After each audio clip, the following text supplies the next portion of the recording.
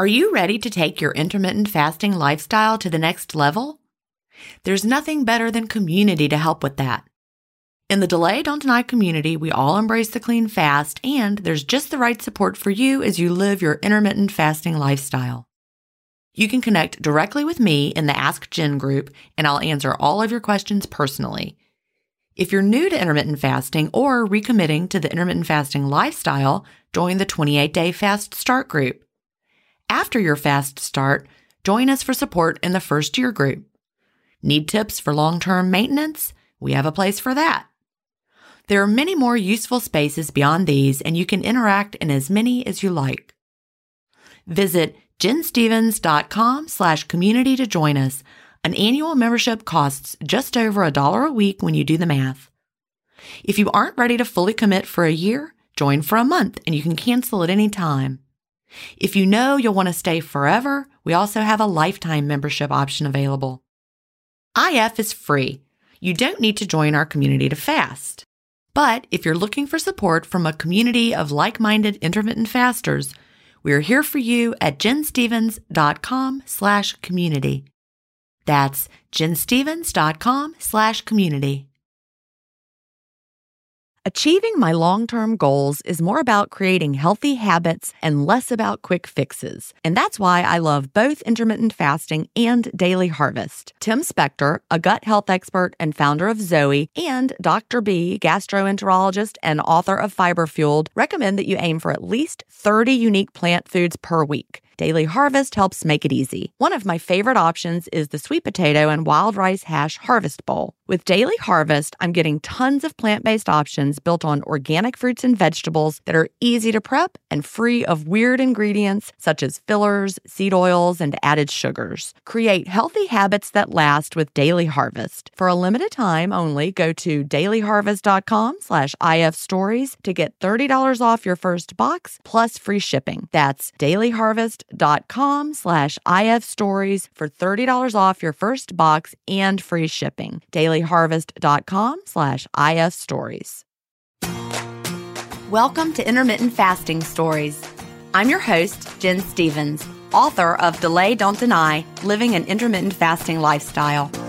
I lost over 80 pounds thanks to intermittent fasting after learning how to delay my eating rather than deny myself the delicious foods I want to eat.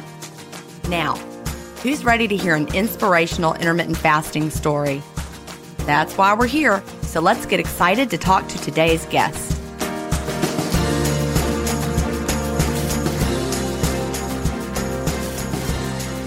Hi, everybody, and welcome to episode 73 of Intermittent Fasting Stories. Today, I'm here with Joan Bish. Joan is from Phoenix, Arizona, where she is a regional sales support manager for a major security firm and a jack of all trades. Welcome, Joan. Thanks, Jen. Well, I'm super glad to talk to you today because I have been following your amazing results in our Facebook support groups. Thank you. It has definitely been an amazing journey. It really is. And that's the best part of it, is how it changes us in so many ways. But, I like to start off by asking what brought you to intermittent fasting and when was that? So my story actually began, it's kind of a two-part story, but I was introduced to intermittent fasting through another member of the group who actually is one of my rock hounding friends / massage therapist, Mandy. And she is an amazing individual and just a super talented massage therapist. And we met on a rock hound trip, and that's kind of what started our friendship. And it was one of those things where I was like, oh, you do massage? Haha, wink, wink. I need a massage therapist. A good massage therapist is hard to find, right? It truly, truly is. Yes, absolutely. And so she said, well, you should let me work on you. So I did. And one of these days, I'm actually going to post the very first picture that I have of the two of us together because neither one of us looks the same. So I had gone and seen her and it was fine. And then several months later, I went back to see her again because she's amazing. And now I'm hooked. And she looked so different. And I said, Mandy, you look amazing. What are you doing? And she said, oh, I'm doing intermittent fasting. And so this is kind of the point where you insert the eye roll. And so that's kind of what happened with me. And I was like, oh, okay, great. Because I had heard a lot of people online, doing that. It was like the new fad of the week. And I was like, okay, great. And when was this? When did this conversation happen? So this all started in, I want to say spring of 2018. Just to give some context. Yeah, when it initially started and I started seeing a change with her. So, she touched very briefly on it and I was like, okay, great. And then I filed it away. So I went back to see her several months later. So we're heading into the summer months. And I said, Mandy, you look amazing, because she was even smaller. And so I just wanted whatever pill she was taking or whatever magic syrup she was getting. I wanted a part of it. And she said, I read a book called Delay, Don't Deny. And I really think that you should read this book, because I really think that it would help you with all of your medical issues. And I started really taking notice at that point, because it wasn't just that she had lost the weight. It was that she was continuing to lose the weight. And this was over a period of several months. And I thought, there's got to be something more here. It can't be just so simple. And she also probably looked so good, right? She looked like vibrant and healthy in a new way. She looked amazing. Yes. I mean, her skin just looked completely different. And she had this glow. And I thought, that can't be natural. I think back to when I lost weight back in the 90s following the low fat approach, and I was eating just like junk food, low fat junk food. And I looked terrible. Like I was the skinniest I've ever been. And I looked just emaciated and gaunt and terrible. And so that's the difference. We see people who do intermittent fasting and they don't look worse and gaunt and terrible. They look more vibrant and healthier and younger. And that's what we're like, hey, I want what she's having. Kind of like, what was that movie When Harry Met Sally? And the person, do you remember that movie? And the person in the coffee shop said, I'll have what she's having. That famous scene. Yeah, but that's truly what this is like. And it was a couple of conversations, because I remember having to text her after the fact, like, okay, I'm honestly ready to hear now. I'm ready to hear what you're willing to tell me. So how did you do this? And she sent me a screenshot of the cover of your book and said, this is the book. This is the book that I read that started it all. So I really think you should read it. And I think it's going to help you. So I said, okay. So in August of 2018, I bought the book. I read it, I think, over the course of 2 days, because I bought it late at night and then I was just really tired. So. But I essentially devoured this novel. Oh, I'm so glad. Yeah. And it was so amazing, because I love how you open it up saying that this book is written in a very casual way, and it's going to feel like a conversation between you and I.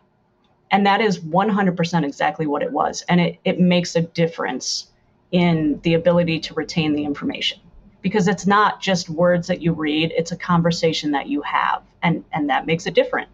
Well, that was completely what my goal was, because, how many of us have read umpteen, quote, diet books, and, it's not fun to read, it's not enjoyable, and it's dry, and you don't remember, and you don't want to read it. You're like, give me the info. But I really wanted to write it in a way that made people feel like I was talking to them, because really that's what I want to do. I'm a teacher, that. And even though I retired from teaching, let me teach you about this. That's what I do. So I'm glad that spoke to you.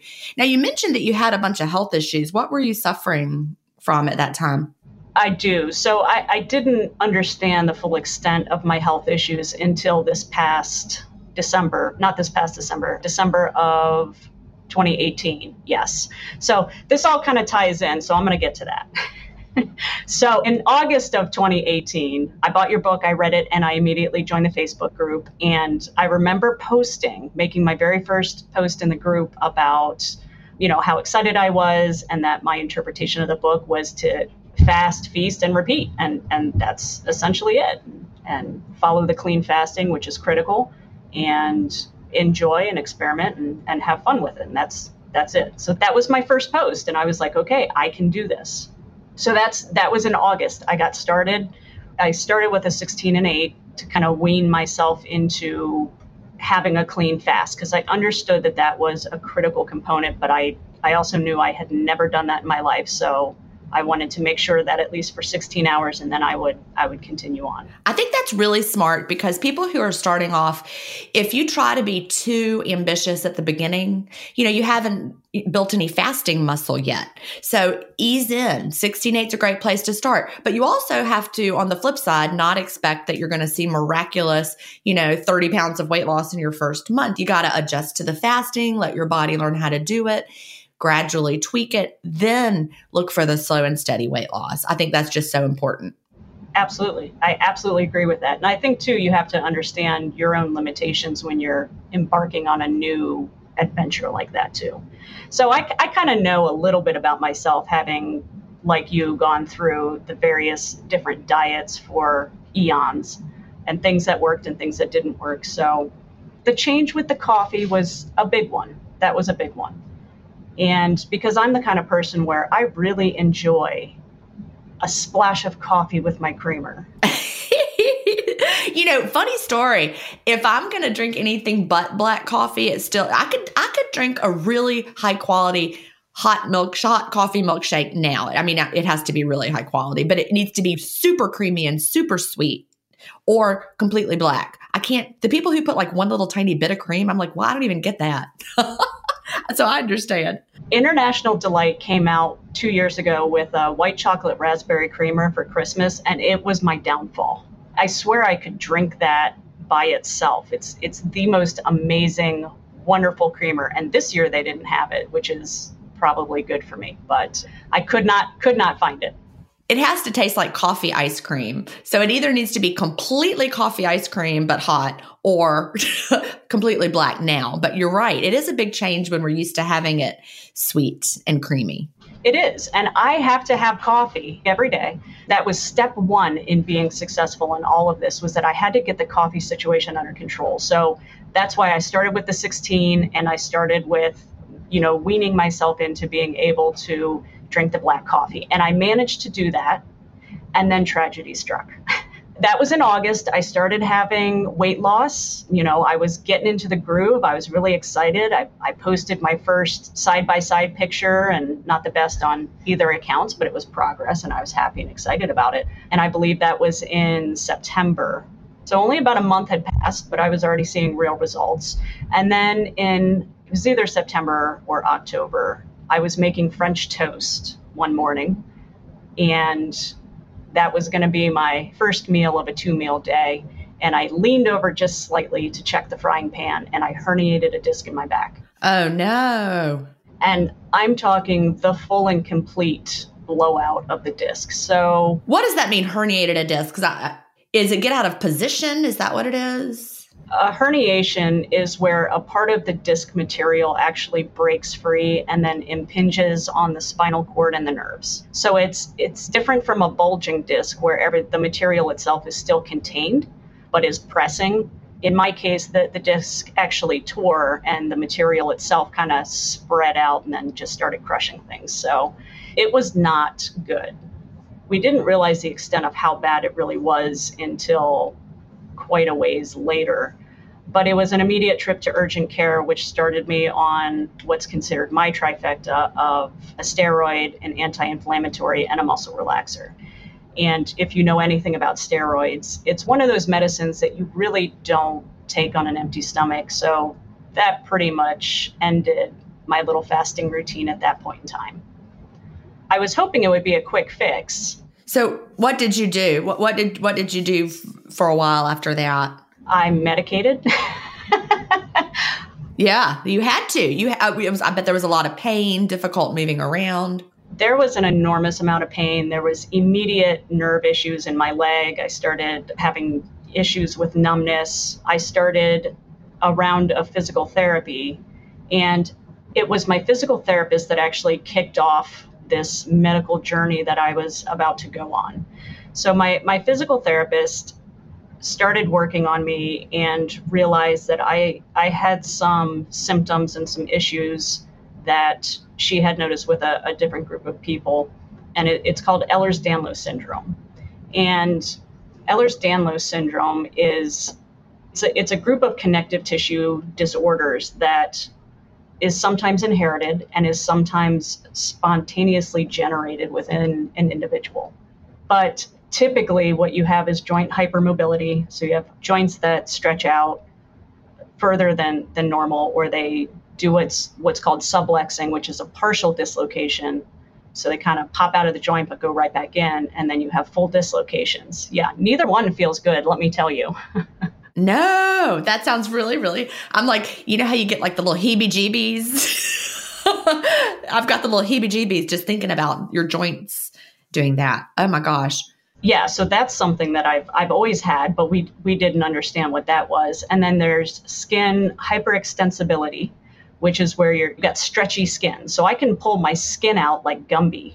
And so you always have had this, but you didn't know. Yes, right. Had no idea. So is it like you're like, stretch me and Armstrong? That's like, you remember Stretch Me and Armstrong? I'm not making a joke about your condition, but I'm just imagining it's like the real world Stretch Me and Armstrong disease. If anybody doesn't know who that was, it was a doll. Was he also a cartoon character? I think he was a cartoon character that came from the doll, or maybe vice versa. But yeah, you could pull his arms and he would just like stretch. Yeah. Oh my, I can't even imagine, Joan. So that's skin. But then along with that is that the skin tears easily. So, paper cuts are a lot more drastic for me. And then I bruise like a peach. I mean, if you look at me, I get a bruise from it. Don't look too hard at me because it'll bruise you. So you had this all your life and had no idea, or did it just suddenly start? Nope. So when I was a child, I remember, you play Foursquare. Oh, I'm dating myself, right? Oh, I loved Foursquare. Are we the same age? Do you mind sharing your age? We are not the same age. I will be 40 this year. The big 40. Okay. So I got 10 years on you, but you remember Stretch Armstrong in Foursquare. So, but yeah, so you would be playing. So with Foursquare, you bounce the ball and sometimes you jump up and it, you got your hands up above your head and sometimes it would the bounce was too high, but the ball would like hit your fingers and then it would go flying off. But when it would hit my fingers, it would actually sublex my shoulder. So my shoulder would do a partial dislocation and my arm would be stuck up in the air, really in a very painful situation. Now, 6 and 7 years old, you don't know how to explain that to an adult except to say my arm is stuck. And so, of course, the response from an adult is put your arm down. Like, I'm just imagining if a student in my class was like, my arm is stuck, I'd be like, your arm is not stuck. You'd be like, stop it, Joan. Your arm is fine, right? But that is exactly what was happening. And so then the muscles would spasm because it wasn't fully dislocated. The muscles would spasm. It would force the joint back into the socket. My arm would drop and then it would be very painful for like 2 to 3 days and then it would be fine. But the adults wouldn't understand. And oh my gosh, I can't even imagine how scary that would be for a child to be like, no, really, my arm is stuck and it hurts now. And the adults are like, come on now. Yeah, you're making it up. So hold on to that thought because that's coming later on too. So that was probably one of the first ways that EDS started making itself known to me as a young child. I just had chronic pain issues. My knees always hurt, my feet hurt, my joints hurt. I just constantly always had pain, but nobody else did. I have a twin sister. I have an older brother and a younger brother, and nobody else ever exhibited any of these kinds of issues. So to an extent, it just kind of always looked like I was looking for attention, but really I was just in a lot of pain and I couldn't get that across to anyone. So I started taking ibuprofen pretty consistently, I think, when I was 13. And then that just became my life. But I was still very active. I ran track and field in middle school and high school. I loved to play volleyball, even though my arms would pop out. And I tried to be as active as possible. And for a while, things were okay. I always constantly suffered injuries. It sounds like you were doing the opposite of what people probably thought. You were toughening it out. You were being strong and just suffering through because that was all you knew to do. Right. Because when you don't have an answer, you have to assume it's just something with you. And so I'm going to be stronger than whatever this is. So that was my life all through high school. And then, of course, I decided that I was going to join the Marine Corps because if I'm going to do it, I'm going to do it. So I went into the Marine Corps, and then, EDS reared its ugly head again. I ended up breaking my hip and breaking my foot. And if you know anything about Marines, anywhere that they go, they're running. So when you can't even walk, it's an issue. Now, when I went into the Marine Corps, I was 125 pounds. And when I came out was the very first time that I started dealing with weight issues. I was 185. Wow. And how tall are you? At the time, I was 5'8".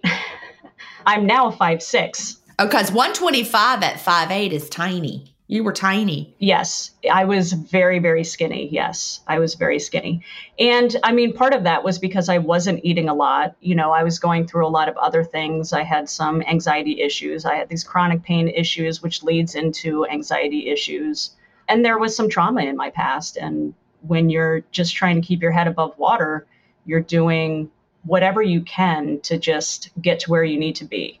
So I remember my eating habits weren't great. I was eating. I just probably wasn't eating what I should have been for how active I was. So I remember being pretty skinny when I went in. How long were you in the Marine Corps? I was only in for 9 months.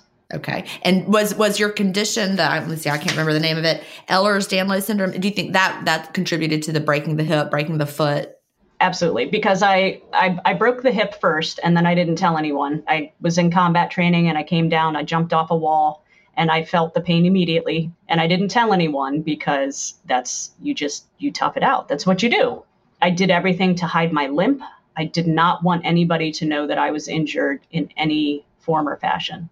And because I was refusing to limp, I wasn't allowing my body to do anything to try and heal. So we ended up going out on a 6-mile hump with all of our gear, and it was about 80 pounds of gear. And you can't hide the limp at that point. So I started limping, and all the pressure of limping, I broke my right hip and I was limping on the left leg, and I snapped the third metatarsal in my foot just from walking. So I had injuries on both sides. I ended up being on bed rest, and they were pumping me full of highly fat saturated meals 3 times a day, even though I wasn't moving at all. So that really kicked off my weight issues in the very beginning initial part. After a while, I kept being misdiagnosed because that's unfortunately what happens. And after 13 weeks, I finally had a bone scan, and they found the break in my hip, and they said, "Oh, you haven't healed, so we're going to go ahead and send you home." Okay. So that was the end of the Marine Corps. So that was the end of the Marine Corps. But I always wanted to be in law enforcement. I always wanted to do something helping people because that was just my calling. So I came home, I healed, I walked with a cane for a little bit, and then I got myself better. And then I went into corrections. So I became a correctional officer with the local sheriff's department and had a great time. I loved it. I never had a problem with an inmate. That career was cut short, unfortunately, by a coworker who performed a demonstrative move on me that requires body momentum. It was a front arm bar and requires body momentum to be performed properly. And my feet were planted. I didn't move. And so when he performed the move on me, he basically tore my arm out. Oh, because you didn't know that you had this connective issue in your shoulder. You didn't know. So I knew that I had some issue with my right arm. And when we had been discussing this, I said, I'm worried that something's going to happen to my right arm. I never knew about my left arm because I'm right hand dominant. So any issues that had always happened had been because I was going after a ball with my right hand. So they said, well, just we'll use your left arm for the purposes of this demonstration. Yeah, so he pulled forward and that separated. And then when he rotated, it just rotated my arm right out. Yes. I passed out on the way down, bit through my mouth guard, and woke up sort of upside down with my hand not where it should have been, in a position across his lap. And he was stuck that way because my shoulder was dislocated and they couldn't move me at all. I bet he was like horrified and felt like, oh my gosh, what have I done? I'm not sure. Maybe. Okay. Well, I would like to think that he would be. I would like to think that too. Yes, I would like to think that too. So they called the ambulance and of course there was lots of screaming that happened because that was my very first full dislocation. We got to the hospital, they reduced the shoulder, and that is what kicked off a lot of my shoulder surgeries. So I've had 4 surgeries on this shoulder, and I've got a total of 9 screws in there, and I have dislocated it probably 6 or 7 times since that very first one. Do the screws kind of help keep it into position and not getting out of the joint? Yeah, they're supposed to. In a normal person, they would, but we didn't know at the time I'm not normal. Right. That hypermobility was not being considered. So what year was all this that this happened? This. So all of that was in 2000. Okay, so we're talking a long time ago. Yes. So we're talking a long time ago that all of this started really kicking off. And so that ended my law enforcement career. It was the second surgery that I had. I realized that it was too much of a risk, and I couldn't function in that environment. So I moved on and I went into retail. Okay. And I know that was probably heartbreaking because you wanted to be a Marine, you wanted to be in law enforcement. This is how you wanted to give back. And I know it's so sad that you weren't able to do that. Absolutely. Well, and so you find other ways of doing it. When I went into retail, I went into management, and part of management was loss prevention. And so I always still found a way to do what I wanted to do. And it was entertaining. But through all of this, I was constantly plagued with injuries and pain, and my back started going out. I started having disc issues. My joints are terrible. My hands started flaring up. And at one point, I went and saw a rheumatologist who diagnosed me with rheumatoid arthritis. And was that a misdiagnosis, or is it true? The thing with EDS is that sometimes it is masked as other symptoms and other things. So I had an inflammatory response in my body happening when they did the blood work for the RA. And because of that inflammatory response, my blood work came back showing that I had a positive result for the R factor, which is a good indicator of RA. And in addition to that, my clinical appointment, my joints were swollen and red and painful. So by all accounts, it looked like I had RA. And at the time, I was so excited because, finally, I have an answer. I have something that's amazing, right? So they started putting me on medication. I'm not just crazy. I've got something, right? So they put me on medication, and then that started anti-inflammatory things, way bigger things. Yeah. More like Cymbalta. For me personally, I did not do well on Cymbalta. It does work very well for some people. It just unfortunately gave me what's called brain shivers. And it sounds exactly like what it sounds like. It feels like a mini earthquake that happens behind your eyes, like your brain is actually shivering. See, my husband is very sensitive to medications and has a hard time. Things will make his ears ring or will make it. So I understand it's hard to find a medication if you're really sensitive to them. The side effects are just miserable, worse than the thing that you're trying to fix. Yep. And so through all of this, I mean, that was one medication. But when you deal with chronic constant pain, and we're talking, in the early 2000s all the way through. So over the course of the last 15, 20 years, 20 years ago, a doctor's course of action was to throw a pill at it.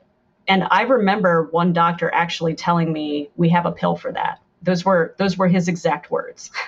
We have a pill for that. Well, yeah, that's, here's your pill. That's easier. And I'm not knocking doctors at all. Not at all. But, you want to just easily be able to solve the problem. Yes.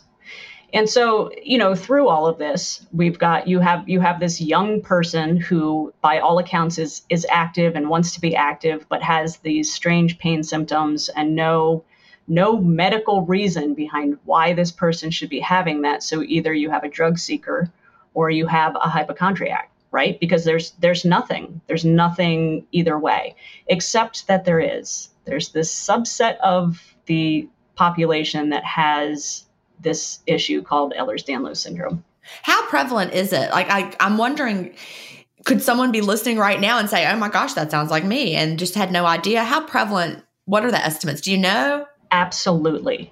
So right now, the estimates are 1 in 2,500 to 1 in 5,000 people have some form of Ehlers-Danlos syndrome. But they actually believe that that number is far more, that it's lower, that it's a much more common syndrome than what they realize, because there are 13 subcategories of EDS. One of the most common ones and the most difficult to diagnose is the hypermobility, because in the other 12, we all face stress in our daily lives. What if the answer to a better stress response is in one key nutrient? I'm talking about magnesium, and specifically Magnesium Breakthrough by Optimizers. This one-of-a-kind product is designed to reverse low levels of magnesium, which could have a positive effect on our stress response. But don't take my word for it. Here's a quote from a 2020 issue of the scientific journal Nutrients. Results suggest that stress could increase magnesium loss, causing a deficiency, and in turn, magnesium deficiency could enhance the body's susceptibility to stress, resulting in a magnesium and stress vicious circle. I only recommend Magnesium Breakthrough by Optimizers. It's the only organic full-spectrum magnesium supplement that includes 7 unique forms of magnesium for stress resilience and better sleep. Simply go to bioptimizers.com/ifstories, promo code IFStories10 to get your Magnesium Breakthrough and find out this month's gift with purchase. That's bioptimizers.com/IFstories, promo code IFStories10. If you've been listening to my podcast for a while, you know what a fan I am of Dr. Tim Spector and the work he's doing with Zoe. I was first introduced to his work in 2015, and I've been following his research ever since. What I love most about the Zoe Science and Nutrition podcast is that they have weekly interviews with world-leading experts who explain how their latest research can benefit your health. Recently, I was thrilled to finally meet him face-to-face as we recorded an episode for the Zoe Science and Nutrition podcast, and this episode aired on April 11th. We had a chance to talk about the world's biggest intermittent fasting study, and I had the opportunity to explain the clean fast to Jonathan, which may explain why he didn't enjoy his prior experiences with fasting. Search for Zoe Science and Nutrition on your podcast player or on YouTube to hear the latest episode, and don't forget to look for the April 11th episode to hear me, Tim, and Jonathan talk about the world's biggest intermittent fasting study. Subsets, there is a genetic marker. So you could go have genetic testing done and they can see the abnormality in the gene and say, oh, it's this gene. And so now you've got cardiovascular EDS. And of course, that's actually one of the more dangerous ones. And I think it's just vascular EDS, aneurysms and blood clotting and things like that, that oftentimes are missed. And there's a very small margin of error for a younger person dying of that. It's harder to catch. But with EDS, with hypermobility EDS, it is often misdiagnosed as RA, as fibromyalgia, as hypermobility syndrome. But there's other factors that kind of go into place. And when we talk about like the skin, the stretchiness of the skin, the sensitivity or the fragility of the skin, all of those are examples of that EDS. So you can have people that are hypermobile that don't have EDS, and you can have people that have EDS that maybe aren't hypermobile because their joints have actually tightened up over time.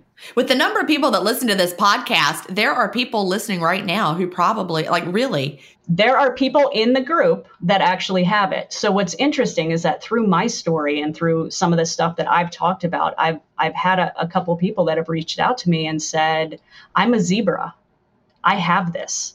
And to me, that is the most amazing thing, because I didn't find out I had it until I didn't find out that this is what the issue was until December of 2018. And I was diagnosed through a geneticist at the Mayo Clinic. And all of a sudden now, for my entire life, now I have an answer. I'm just thrilled to hear that, though, because I can only imagine how alone that you felt and how scary it all was, and thinking, am I just, a hypochondriac? Am I just, what's wrong with me? Well, and you become the butt of the joke. You become, oh, Joan's hurt again. Joan can't go out and do things. Joan needs a bubble, put Joan in her bubble, get her some bubble wrap. you learn to deal with that kind of stuff, but it's frustrating for your friends and family too, because they don't know how to help you, because they don't know what the issue is. And you're really like 1,000 times tougher than any of them, and they don't even realize it, because you're... What's funny is that I often say if somebody could body jump and just jump into my body, they would probably go insane within the first 5 minutes, because I've had a lifetime of learning how to deal with a certain level of pain. And so there's no cure for EDS. You can manage the symptoms, but it's never going to be any better than exactly what it is. Okay, so knowing that history, that's all happening in the background, and being a very active person like I was, when I started having these weight issues initially, I would go to the gym and I would work out and I would constantly get hurt. And so I'd lose weight and then I'd gain the weight right back, because part of the coping mechanism of dealing with being constantly chronically in pain is that you turn to food at some point, food and alcohol. Oh, I can imagine. Sweets. Oh, yeah. I can absolutely imagine. I would probably up the wine. That's what I would do. I mean, that's not saying that you should do that, but I could just imagine. In my early 20s, I self-medicated, absolutely. And I self-medicated to the best of my abilities. And anything that I do hardcore. I'm going to do it all the way. I'm like that too. Yeah. I'm not just going to eat 3 pieces of candy. I'm going to eat the entire bag because I can. So that's kind of how I dealt with things. And then I'd go through, January would roll around and now I'm ready to work out and get better and get stronger. And I can do this and I want to do this. And then each and every time I would get to a certain level of healthiness and parts of me would break because I didn't know. I didn't know I had limitations. I just knew that the harder I tried, the worse it got. So fast forward, found the physical therapist who got me into the Mayo Clinic, to the geneticist who diagnosed me with EDS, who then I was able to get into the neuro department, and they immediately saw how devastating the herniation in my spine was. And I mean, I saw them and they were putting me into surgery that day. And I was like, whoa, guys, like I got to clear some things up with work. And so we pushed it off for 4 days. And unfortunately, the herniation was so bad that I have some permanent nerve damage in my left leg. But as I was recovering, so I came out of that surgery and I knew that as soon as I came off all that pain medicine, I was getting back to fasting because I knew this was something that was going to work. I saw it with Mandy. Mandy had maintained for the entire year. She was still looking really good. So I knew that this was something that could work. And I knew that I had started it and it started working for me. So all I had to do was just get to a point where I didn't need to be on this medication that I had to take with food. So as soon as I could stop that, I could get back to my routines. So January 28th, that's what I did. I went and I had my 5-week post-op follow-up. And, I was right at that 200 mark. So this was January of 2019. You got the all clear and you were right at 200 pounds. Is that what you're saying? Yep, that is right where I was. And I didn't talk to my surgeon. I didn't talk to anybody. I didn't even tell my mom. My mom lives with me. I didn't tell anyone what I was doing, except maybe Mandy, because she's the one that started me on this path. So nobody knew. I just stopped having breakfast and started having my black coffee. And then slowly but surely, I started seeing results, and seeing the results made me want to have more results. And I'm kind of like Pavlov's dog that way. I see something that gives me a good feeling, and then I want to do it more. I am a daily weigher. And I know this is a topic of conversation that comes up in the podcast and a lot in the group about the pros and cons of weighing. I'm not anti-daily weighing. Even though I don't do it, I really think it was important while I was losing weight. It kept me on the right track. But now that I'm in maintenance, I choose to not weigh anymore. But I'm definitely not anti. So you're a daily weigher. Do you follow your overall trend? How do you keep up with that? So I'm a daily weigher who pays attention to the numbers, but the only thing I track is a loss. Okay. Oh, I that's a great strategy. You write it down when it's lower. Yes, I'm aware of it. So I track it in MyFitnessPal. So all I see is that line going lower, but I'm aware of what those numbers are every single day. And it's very much like a research project for me. So cause and effect and looking to see, did I gain, did I lose, what did I have the day before? How does all of that play into the big picture of what's happening inside my body? But you don't freak out or panic or let fluctuations upset you. See, that's the key right there. The people who can understand what's happening and not let the fluctuations upset them. It took the weekly averaging for me to be able to do that. Some people just can't because the fluctuations stress them out too much. It's just all about knowing yourself more than anything. So it's data to you. Absolutely. And I think that's the big difference, is that it 100% is the cause and effect. It is the action and reaction.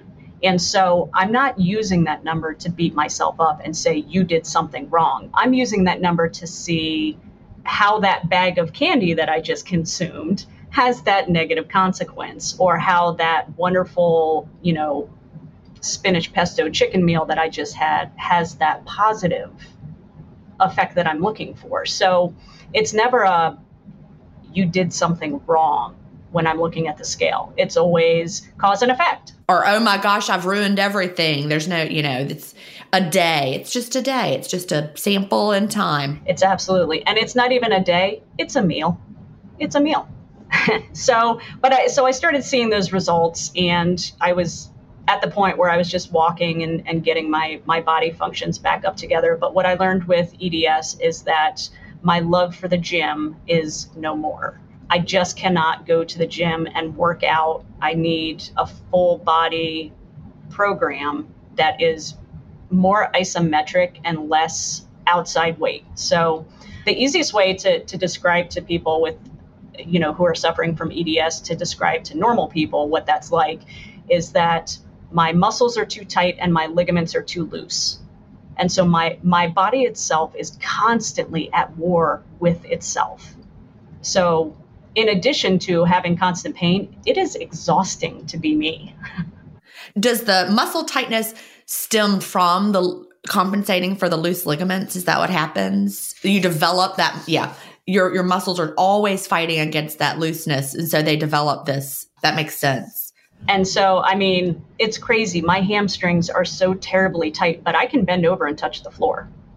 And that's one of the things that you can do with EDS, is that part of that's that hypermobility. So I can't straighten my legs. Like you might be a beautiful ballerina, like, someone who's a ballerina and can get their leg up really high. I'm thinking back to because they've got that joint that'll do it. Yep. And that's that hip flexion. So, it's just, everything kind of led me to this one moment that basically was January 28th. And from that point forward, I knew what I needed to do. I knew about the black coffee. I knew about controlling my food symptoms. And I think that's a big part of it too, is that when you embark on a journey like this, you have to understand what your triggers are. You have to understand what your hangups are and why you do the things that you do. It's not so much enough to recognize that you're doing them, but the why behind it. Because fixing that why is what prevents you from continuing to exhibit that behavior. Yeah, that's good. That's really good stuff right there. Yeah, I'm a huge fan. One of my biggest coping mechanisms was laying in bed, and I know I've posted about this, laying in bed, eating spoonfuls of peanut butter and any kind of chips and crackers. So I had that salty and the sweet thing going on. Yeah, me too. I love that. Yeah, chips and crackers and cheese and crackers and yeah. Yep. And I would just lay in bed, watch something on Netflix, and I would self-medicate that way until I would fall asleep. And just the most terrible thing you can do.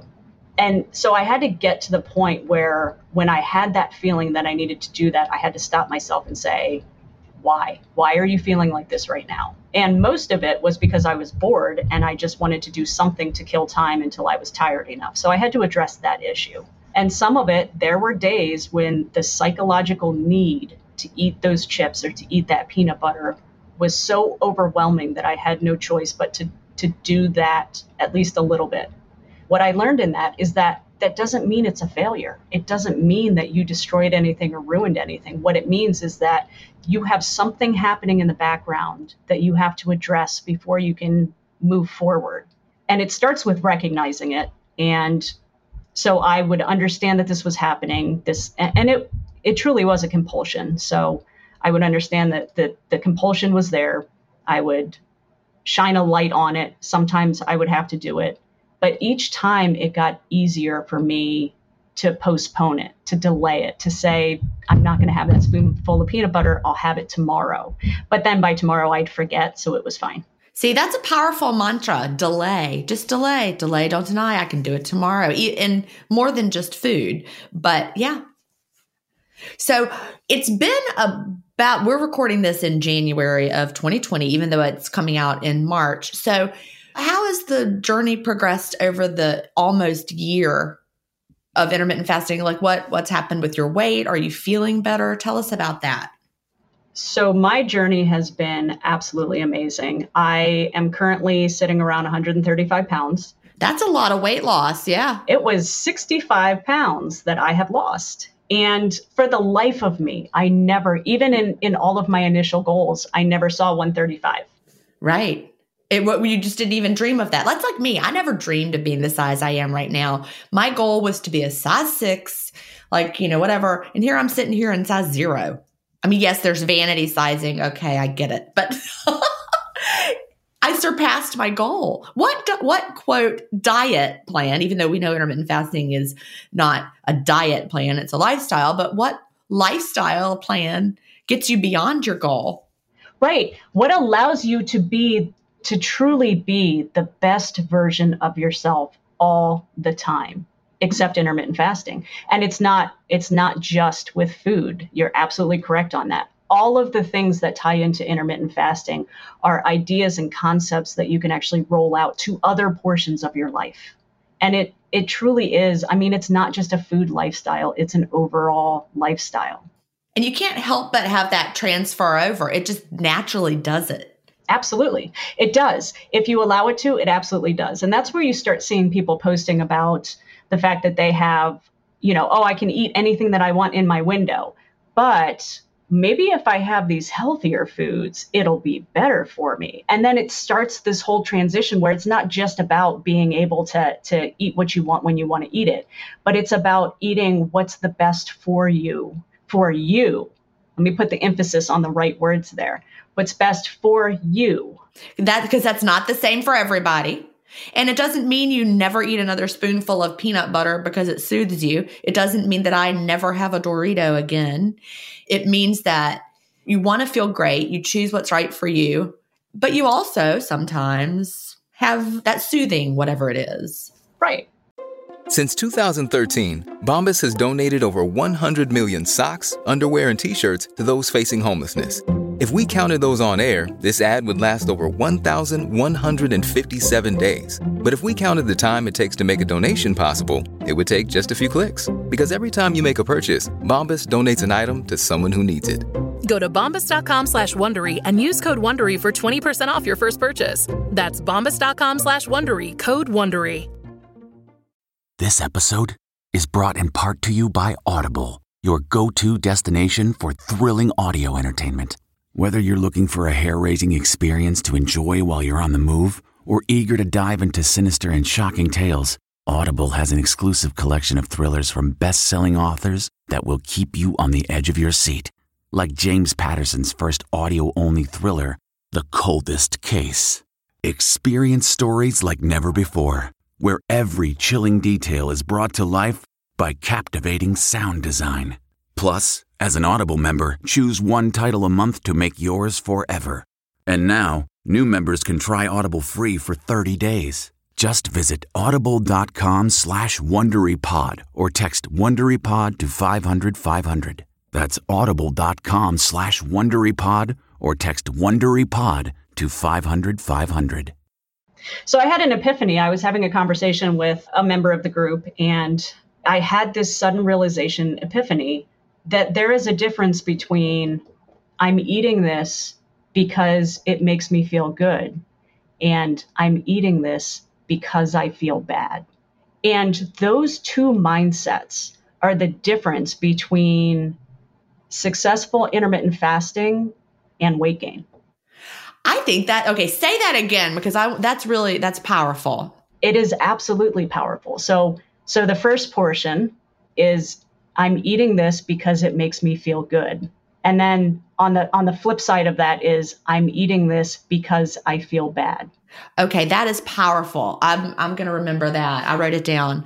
I'm going to send it to you. It was and I remember reaching out and talking to her and saying, I want to post about this in the group, but I think I want to hold on to this for the podcast.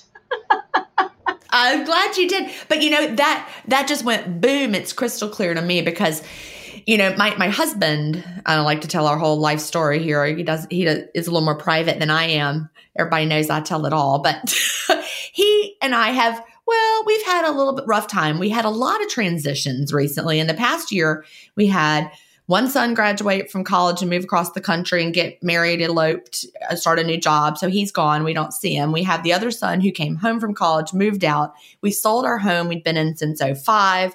We bought a new home that we're still getting used to. Our cat got hit by a car. I mean, his job is not going well. So we've had a rough time. It's been all the major life changes. We've had them in 6 months. And so sometimes during that time, I've been stressed and I have had 2 glasses or 3 glasses of wine because I feel bad. Not because it makes me feel good, but because I feel bad. That is just a huge way of, and then I'm like, okay, I should not have this because I feel bad.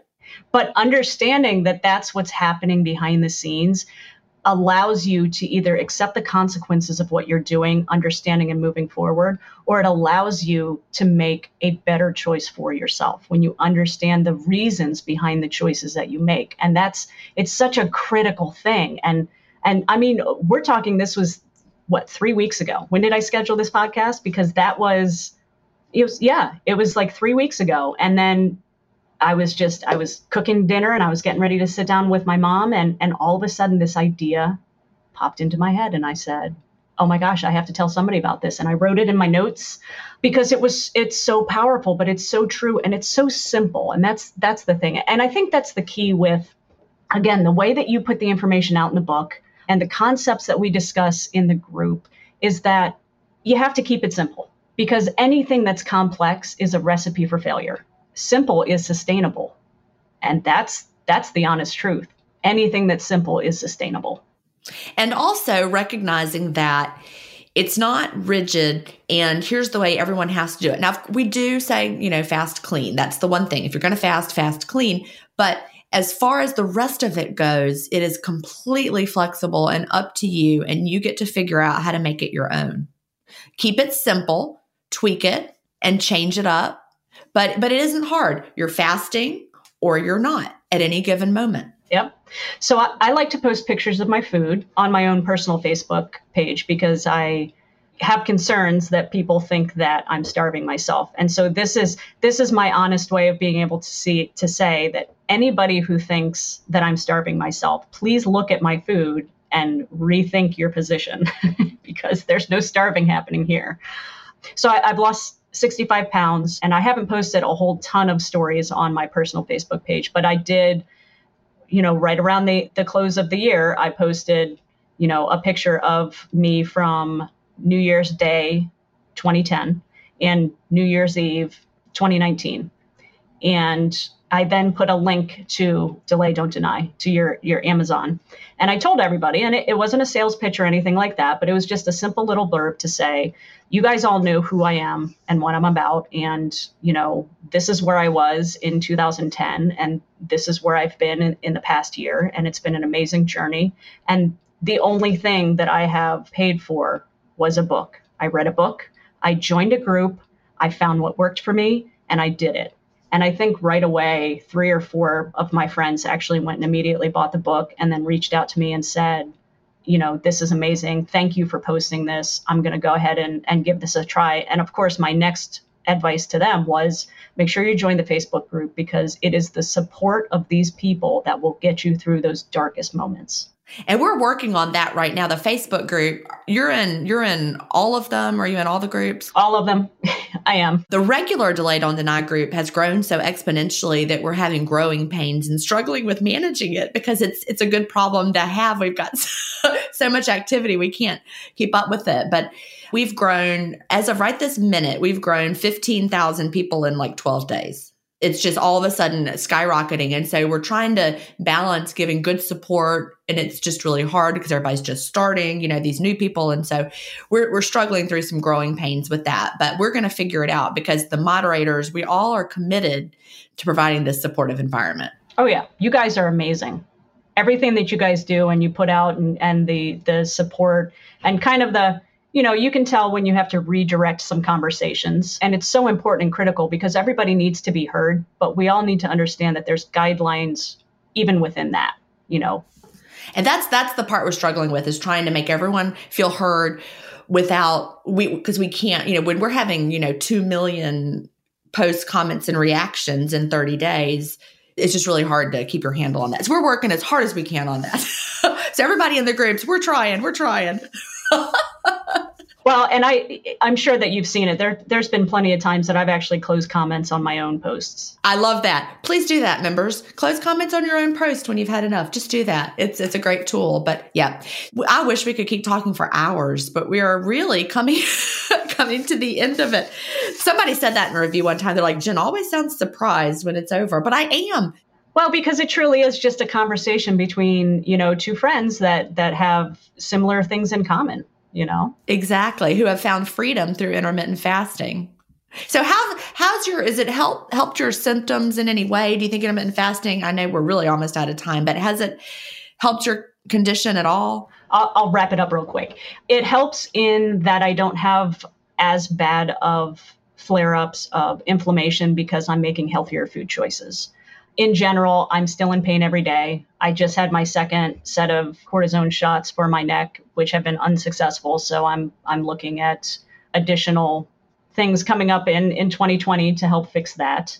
But for me, my reality is that there's always going to be a future surgery because my body is going to continue to break down. And that's just what it is. But fasting has given me, or I shouldn't even say fasting, but very specifically the idea of delay, don't deny, has given me opportunities to kind of handle some of these pain issues as well, which seems funny, but there's lots of things that you can delay until later. And that includes the coping mechanisms that you use, those negative coping mechanisms that you use for pain. You can always find a different way to do something, whether it's food or medicate or the activities that put you in that situation. So it's a powerful lifestyle. And if you embrace this, then you can do it. And that's going to lead me to my one piece of advice that I would like to give to anybody who's new, who's starting off. All right. I was just about to ask. And that is, you have got to be honest with yourself. You have got to shine a light on your issues and your triggers and the things that brought you to this position where you decided that intermittent fasting was what you were going to do. And then the second piece of advice, and Jen, I sent you something that you'll receive, and it's got this advice on it, is that there is always going to be a million excuses, but what you really need is one reason. That reason needs to be strong enough to hold up to any excuse that's going to come your way. You have to find that reason. But that reason, that's what's going to get you through. It can't just be because I want to feel better. You have to get to the why. So be honest with yourself, hold yourself accountable, call yourself on your own BS, because we all have it. Yeah, we do. Even I have it. Sometimes people think I have it all together. Look, I don't have it all together. And being able to say, you know what? I was drinking too much wine in December.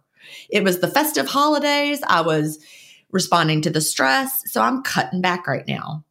And that's my issue, my trigger, being honest with myself there. Yeah.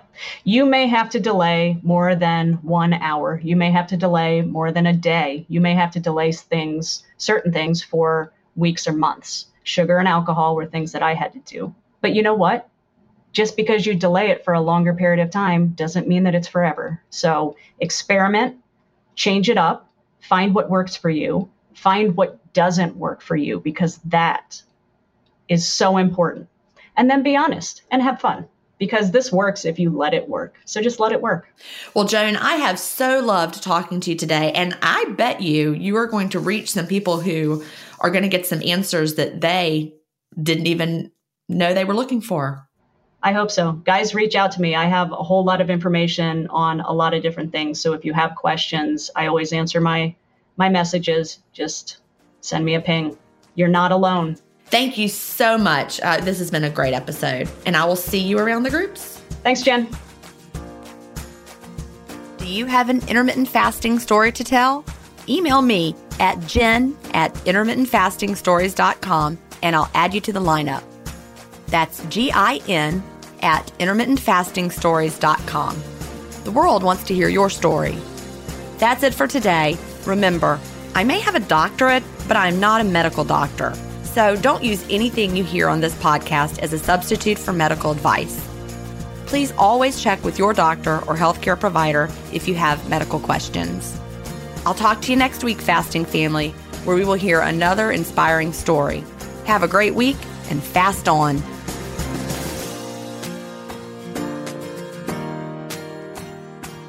Intermittent Fasting Stories is edited, mixed, and mastered by Resonate Recordings. To learn more, visit them at resonaterecordings.com or email them at hello@resonaterecordings.com. Intermittent Fasting Stories listeners will receive a free offer if you mention that you heard it on the podcast.